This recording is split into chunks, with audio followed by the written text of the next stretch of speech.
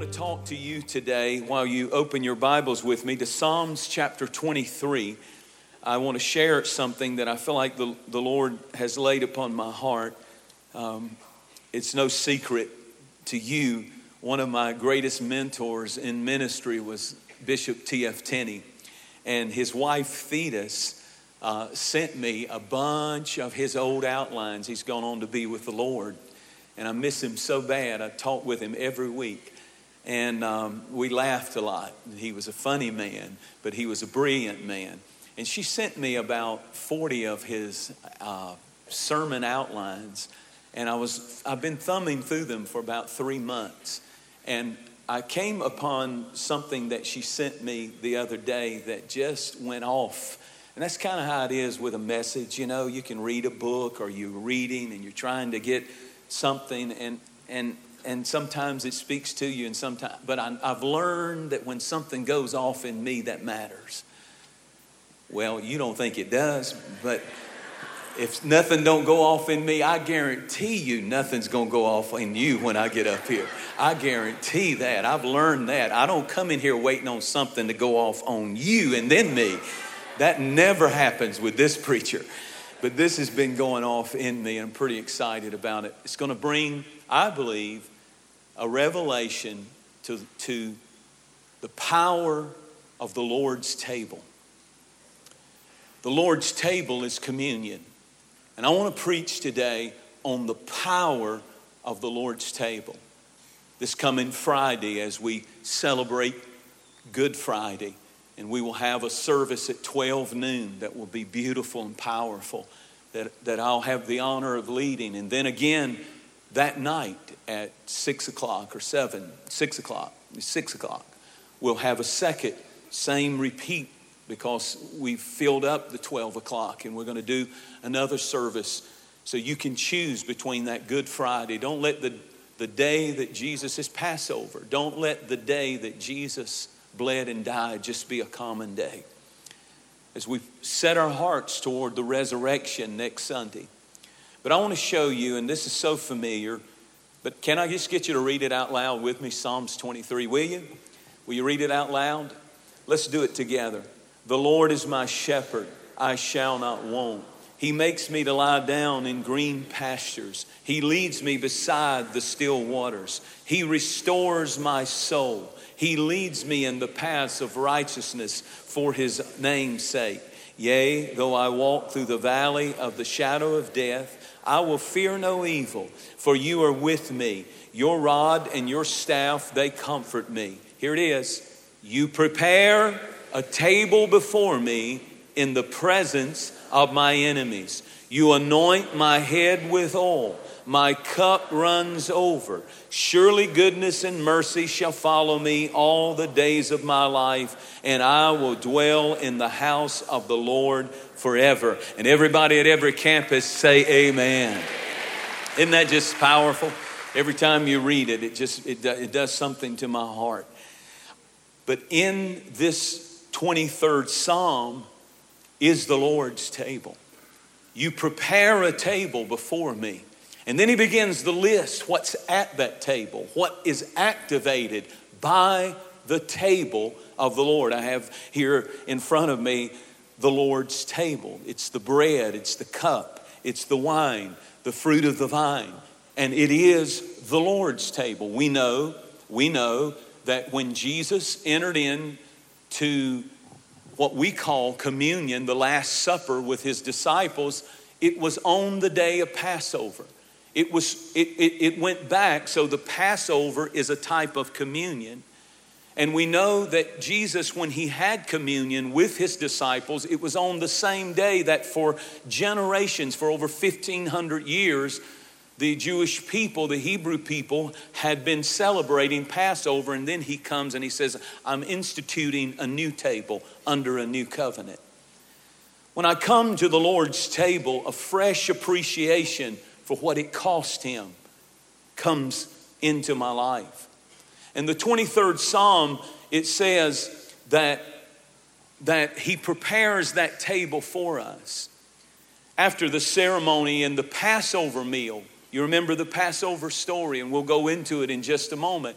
But in that story, when they were about to come out of Egypt and they ate the lamb and they ate the Passover meal and put the blood on the doorpost, something supernatural happened. The Bible said in Exodus that God moved from the mountains to the camp of the Israelites. There's something about the table of the Lord that brings a closeness of God.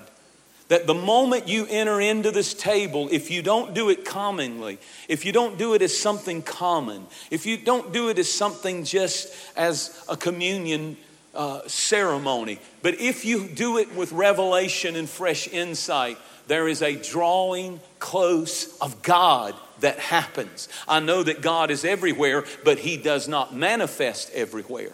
And He says, when you come to this table, I will manifest myself in this table. Psalms 23 is like communion because there is a shepherd in the story of Psalms 23. There are sheep in the story at the Lord's table that He said, I'll prepare a table for you. There's shepherd and there's sheep that are absolutely implied. And at this table, you can't see Him, but there is a shepherd. And we are the sheep of His pasture. In Psalms 23, there is an anointing. He anoints my head with oil. And you cannot partake of this meal, the Lord's table. You cannot partake of this, what I'm pointing at, cameraman, right here. You cannot partake of this table. There's no way you can partake of this table and a fresh anointing. He anoints my head with oil. He said that right after He said He prepares a table. And then He said, my cup, that's the cup that's at the Lord's table. The same cup in Psalms 23 is the cup here. My cup runneth over. And then there's restoration in Psalms 23. He restores my soul. And there's restoration at the Lord's table. There's goodness and mercy that follows you after you eat at the table He spreads in the presence of your enemies. And there's goodness and there's mercy at this table. And it's not just for here and now, but it follows you when you enter into the Lord's table with faith. All of these things, listen carefully, the promises of God are activated, all of them, when you partake of the Lord's table. He said, this do in remembrance of me, Jesus said. So it's not just about you remembering Him, but it also has to do with God remembering His promises through the blood and the covenant that Jesus made. It's God remembering what He promised and what He did for you. There is a remembering of us of Calvary, but there is a remembering of God of what Calvary provided, and it activates all the promises of God. Can you imagine when our memory meets God's memory? Then suddenly healing is at that table. Long life is at that table. All kinds of blessing that, like mercy and grace, that follow us all the days of our life. Now go back with me to Exodus chapter 12 to the Passover. And the Bible said that they were to slay a lamb for every house, and they were to take the blood and they were to put it on the side post. That's the frame of the door. They were to put it on the side post, and then they were to put it on the top post. And then if you stepped into that, you were covered by the blood. It was covered this way, it was covered this way, and you were covered by the blood. They were not told to put it on the threshold because you never trample the blood under your feet. But when you put the blood, the most powerful avenue of prayer, please learn this, you young people especially. The most powerful avenue of prayer is this. In the mighty name of Jesus, I plead the blood of Jesus. The moment you say that, your whole family comes under the protection canopy of the blood. Now listen to this. Here's how powerful it is. And he said, the death angel, everybody say angel. It was an angel. And when the death angel sees the blood, I'll pass over that house. It'll hit other houses, tragedy, but because when I see the bloodline, I'll cross over or pass over that house. If an angel could not cross the bloodline, the devil certainly cannot cross the bloodline. I don't plead my case before the judiciary of heaven. I plead the blood of Jesus, and the great judge of heaven says he is blessed. He has provided goodness and mercy, anointing, all that he needs. I've set a table in the presence of his enemies, and it's got blood on it. And it provides all that I need. I want you to understand that he told them, he said, I want you to eat all the lamb. He commanded them in Exodus 12. He said, eat this lamb and eat all of it. And if you can't eat all of it, he said, I don't want you hoarding the lamb. You go find a neighbor that doesn't have any lamb. You ought to read that. That's in your Bible. And he said, if you leave it, it's going to stink. He actually said that. It will stink if you don't eat it by the morning. Because they didn't have refrigeration. You don't know why some churches stink? Because they hoard the lamb. The lamb is supposed to be shared. The lamb is supposed to be given out. The lamb is supposed to be distributed. And if the lamb is not distributed, you won't keep life in the camp. The only way to keep life in the camp is keep distributing the lamb. He said, eat all of it. Somebody shout, eat all of it. Don't eat bits and pieces of the lamb. That's the problem with many in the church. They have knowledge of Jesus as Savior, but he is not Lord and he is not Master. Now, Savior is only mentioned 33 times in the Bible, but Master or Lord is mentioned 400 times in the New Testament. And the problem is, it's not called the Savior's table, it's called the Lord's table. And if you're going to eat from this table and get all these blessings, you got to eat all of the lamb. You can't just take him as Savior and then do whatever you want to do. You got to take him as Lord. You got to take him as Master. I don't want bits and pieces of the meal. I want the baptism in the Holy Spirit. I want the healing that comes with it. I want the prosperity that comes with it. I want the joy that comes with it. And some of you just eat bits and pieces and you got enough to get to heaven, but you're miserable. But if you'd get full of the lamb, you would walk in victory. The key to getting out of Egypt, the key to getting out of bondage is you've got to be full of the lamb. Somebody give the lamb a praise because he's worthy today. Think about this. The Lord's table is the only thing of faith in our religion of Christianity. The Lord's table is the only thing of faith that you can physically touch. I can physically touch the bread. I can physically take the cup and drink the fruit of the vine. I can physically see it and touch it. And this is so unusual in our faith because everything else in our faith, if I say touch your faith, you say, how do I touch your faith? How do I touch my faith? But there's one thing that he said, the only place that he marks active faith visibly is at this table. Usually he says walk by faith, not by sight. But when you come to this table, I want you to see something and I want it to activate your faith to believe that that body that was whipped and beaten heals you. That body that was broken restores you. That blood that was shed for you cleanses you, heals you, delivers you, protects you. And I want you to have a visible thing that you touch when you come to my table. Every other thing I ask you to walk by faith, not by what you see. But here I want you to take very seriously what you can touch and see. Because really, you know what it is? The Word became flesh and dwelt among them. And when I take this, if I do it seriously, it is the reincarnation of Jesus in me. and I am an epistle read by men. Your colleagues on the job may never read this book, but they're reading you. And when you take this in, it's a reincarnation of Jesus, and suddenly that's what you begin to project in your attitude and everything about you. They can't put their finger on it, but He's being in you, Christ in you, the hope of glory. We do not receive this meal as common.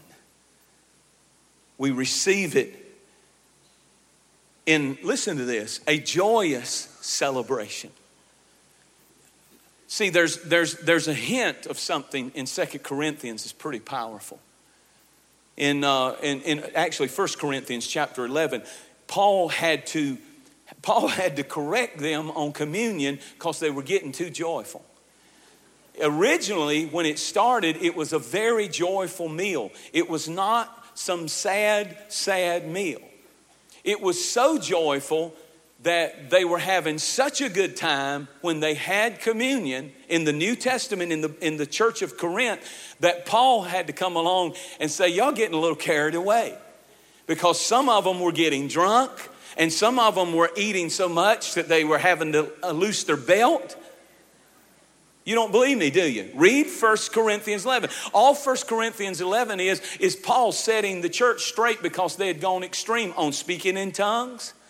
He gives them how and where that is appropriate. He didn't say it's not supposed to happen. He just said there's a place and a time for it, and let me set you in order. And in the same chapter, he says concerning communion, you're supposed to be joyful. It's supposed to be a joyful celebration. You are supposed to get excited about that meal. You're supposed to get fired up because miracles are going to happen. You're supposed to, but they were going overboard into drunkenness, and he said, let me just correct you. He said it's supposed to be joyful but not self-indulgent. But don't miss the point. Don't throw the baby out with the bathwater. This is not some solemn thing that we just have to, I don't even know if I'm worthy. You will never be worthy. You will never be worthy. It's worthy as the Lamb is the theme of this message, and we're supposed to be joyful about it. We're supposed to enter into it with great faith, knowing that when I touch the bread, I touch Christ. When I drink the fruit of the vine, it's His blood that is drawing a bloodline around me and my family. Hallelujah. This do in remembrance of me. Everybody's got different memories. Do you remember when you got saved? Then you didn't. Do you remember when you got saved? Do you remember when you got saved? I've always been saved. No, you haven't. I feel you out there. I never did.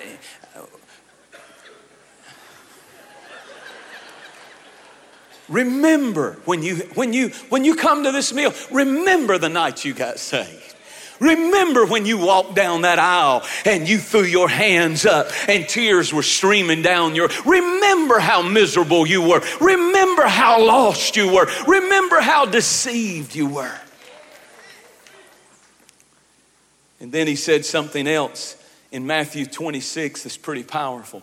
When he told his disciples on the day of Passover to go into town and find a house where he could have communion with them, or the Last Supper, Passover, celebrate Passover, which we call the Last Supper. He said, he gave them instructions. He said, you go to a certain man's house in the book of Matthew 26. He said, you go to a certain man's house and you tell him I need to use his house. Notice that this meal at the Lord's table is going to happen in your house. What happens here is not supposed to stay here in God's house, there in Gwinnett, there in Beaufort, there in Spartanburg, there in Orange County, there in Midtown. It's not supposed to happen there in Cumming. But he said, listen, Jesus that night made a your house experience out of this meal, not a church house experience. That whatever happens when you take this meal, it is not just about what happens in the church house, but it is about what happens in your house. Exodus chapter 12, listen to this. I believe it's the second verse. It says that every year, listen to this. This is the beginning of the year. This is the first of the month. That's a major, major point. In other words, when you eat the Passover meal, which is the New Testament communion meal, the calendar starts over. It's the beginning of a new year and a new day. That when you come to this table, you start a new year and a new month. In other words, you start all over. The coming to the Lord's table is a new beginning. This is the first day of the rest of your life. And when you take this meal, he says, I don't want you focused on yesterday. I don't want you focused on past. I want you, when you take this meal, to become so fresh in Jesus that it's just like your first day, your eyes are being opened to what he did at Calvary through his body and his blood, and you can't get over it, and you can't talk it enough, and you can't pray. He said, you come and let me start all over in your life. Don't take this meal ceremonially. You take this meal. This is the Lord's table. I'm at this table. My blessings are activated at this table. And when you take it and get full of it, it starts everything over. It's a restart button. He said, stay full of the Lamb. Turn to somebody and say, stay full of the Lamb, not yourself. Stay full of the Lamb. Then he said something pretty powerful. In the book of Exodus, it said, and never serve this Passover meal without a side dish, a bitter herbs. Notice that. First of all, let me preach just a minute. Take the lamb and roast it in the fire. And another verse down there, he says, and don't sod it with water. Don't water down the lamb. I don't need your little half gospel. I don't need your little weak gospel. I don't need your little Jesus and this and that, and Jesus and a little bit of this and that, and you feel better. That is not what the gospel is. It's red. Notice he said, don't even put it in a pan. Don't even put the lamb and cook it in a pan. I don't want nothing between the lamb and the fire. I want the fire and I want the lamb. And when you serve the lamb, I want him piping hot. That's why I'm so wild. I'm still wild. I cannot preach the gospel and behave. I cannot preach the gospel and not lift my voice, because he said it's not supposed to be medium rare. It's not supposed to be cold. It's not supposed to be served right out of the refrigerator. If you're going to serve the lamb, get some passion, get some fire under it. It's only good when it's on fire. Can only change people when you are on fire and you're presenting it on fire. But back to what I was saying. There's a side dish, and he said, you never serve the lamb without bitter herbs, and they shall eat it all. In other words, a lot of us want the lamb like we order our hamburger. I'll have a hamburger, no onions. But he's saying it's a package deal. And you can't in life have the sweetness of the lamb without the bitter herbs of life. It's just going to happen. You're going to have the side dish, and notice it's the side dish. The main course is red hot lamb. And if you got enough of the sweet lamb, it'll even out the side dish of bitter herbs. You're not supposed to carry the bitterness around the rest of your life, but if you get more lamb, it'll even out. The bitterness will be evened out by the sweetness of the lamb. And I don't care what's happened to you. I don't care what tragedy has hit you. I don't care what side dish. Greater is the lamb. By the blood of the lamb, we overcome the side dishes of bitterness that life tries to bring. Somebody shout and praise God and say, I don't have to be bitter the rest of my life over what was served me. It's a side dish. The main course takes care of the side dish. Hallelujah. Can I keep preaching? I intend to. You know what? Those bitter herbs were put in salt water, representing the salty tears of Egyptian bondage. You're going to have some salty tears. That's when you really need to come to this table. You're going to have some bitter herbs, some bitter things that are unexplainable. And they never really is so severe that things are changed forever and you never really completely get over it. It's just a side dish. And if you let yourself go there, it would become your whole life. But because you're eating the living lamb, goodness and mercy gets activated. Restoration gets activated.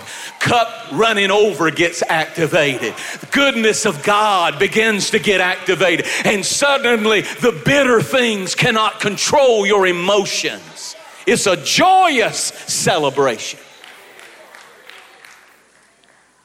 Hallelujah. I love the fact that he told them, he said, now you can't take the lamb with you. By the way, if you read that in Exodus 12, he said, now when you eat this meal, make sure you keep your shoes on, keep your sandals on.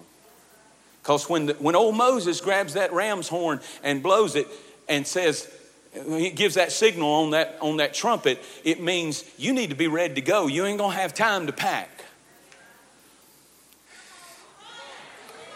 And that's why he said, this do in remembrance of me until I come again. Keep your shoes on. Be ready to go. While you're eating the rapture cake. I got a sneaky feeling that there's something about this meal that has to do with the rapture of Jesus Christ. And we're supposed to keep our shoes on and be ready in the moment, in the twinkling of an eye, when the trumpet sounds, we're leaving here. But then he said, no, you can't take the lamb. But he said, you can have some traveling bread. And he said, you can take the bread with you, and because it doesn't have yeast in it, it's flat bread, which yeast speaks of pride. I don't need you a bunch of puffed up people. But you can take some traveling bread with you. I hope you don't just come to church and get blessed and leave here. You're supposed to take some traveling bread with you. And he said something else in Exodus 12. Now, I've told them after I preach 30 minutes, this is my new thing. Y'all noticed I've done it lately. That after 30 minutes of preaching, no matter how good I'm preaching, come out and play the keyboard as though I'm going to close. Psychological manipulation. So they don't bother me. They're just doing what they were told me. If you're on medication, it's 3 minutes before something. Listen to this. This is important about this meal. Y'all getting anything out of this? He said, and let me tell you something else about the Passover meal. He says over there in that same chapter, he said, there'll come a time when a new generation of children will come along, and they weren't there during Passover. But you'll still be having this meal, and they'll ask, what does this mean? And you will say back to them what it means when the angel passed over. In other words, this is a generational table. That something is happening for the generations and for the family. This, he said, do in remembrance of me. Do you know the opposite of remembrance is dismembered? So when a family is having disagreements, somebody said something and the family is dismembered, and that which was close has been pulled apart. If you will approach this table, the power of the Lord's table is it has the power to remember what has been dismembered. What has been separated by arguments and anger and hurt and bitterness, that when you approach this table with faith, There is a supernatural power on it to remember and put back together marriages and homes and families that have been dismembered. And anyone who's been dismembered from the body of Christ, backsliders and people who feel they've messed up too bad that God could never forgive them. But if you'll come to this table with complete humility and say, Jesus, forgive me, He says, I'll remember what has been dismembered. So I want to close with this. I wrote down some, or I had them pull some of the old blood songs, I call them. Don't you love the blood songs? Listen to this. Y'all gonna help me preach. Every time I look at you, I want you to say nothing. All right, let's try it. At every campus. Ready?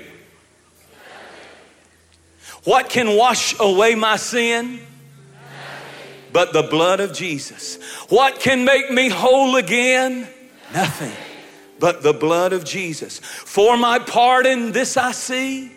Nothing but the blood of Jesus. For my cleansing, this I plead. Nothing but the blood of Jesus. Listen to these words. Nothing can for sin atone but the blood of Jesus. Not of good that I have done, but the blood of Jesus. Now by this I'll overcome, but the blood of Jesus. This is all my righteousness, nothing but the blood of Jesus. Listen to this one. Glory, glory, this I sing. Nothing but the blood of Jesus. All my praise for this I bring. Nothing but the blood of Jesus. Would you be free from your burden of sin? There's power in the blood. Power in the blood. Would you over evil a victory win? There's wonderful power in the blood. Would you be free from your passion and pride? There's power in the blood. Power in the blood. Come for a cleansing to Calvary's tide. There's power in the blood of the Lamb. Would you be whiter, much whiter than snow? There's power in the blood, power in the blood. Sin stains are lost in its life-giving flow. There's wonderful power in the blood. Have you ever busted your nose and your nose bled on a white t-shirt? Raise your hand if you have. How many of you have ever tried to get blood out of a white t-shirt or a shirt? Let me see your hand. What does blood do? It stains. And yet there's a mystery in the blood of this table. Every other blood stains. But the blood of Jesus cleanses every stain. Woo. That's why the book of Revelation said they were riding on white horses, the saints, and they had white robes that had been washed in the blood of the Lamb. How do you get the blood stains and yet this blood cleanses? Hallelujah. And I want to give you one more strange thing and I'll close, because I got more to preach, but I'm out of time. The strange thing is that the Passover, they had bread, they had bitter herbs, they had lamb, they had wine. But at the New Testament meal, all four Gospels point this out.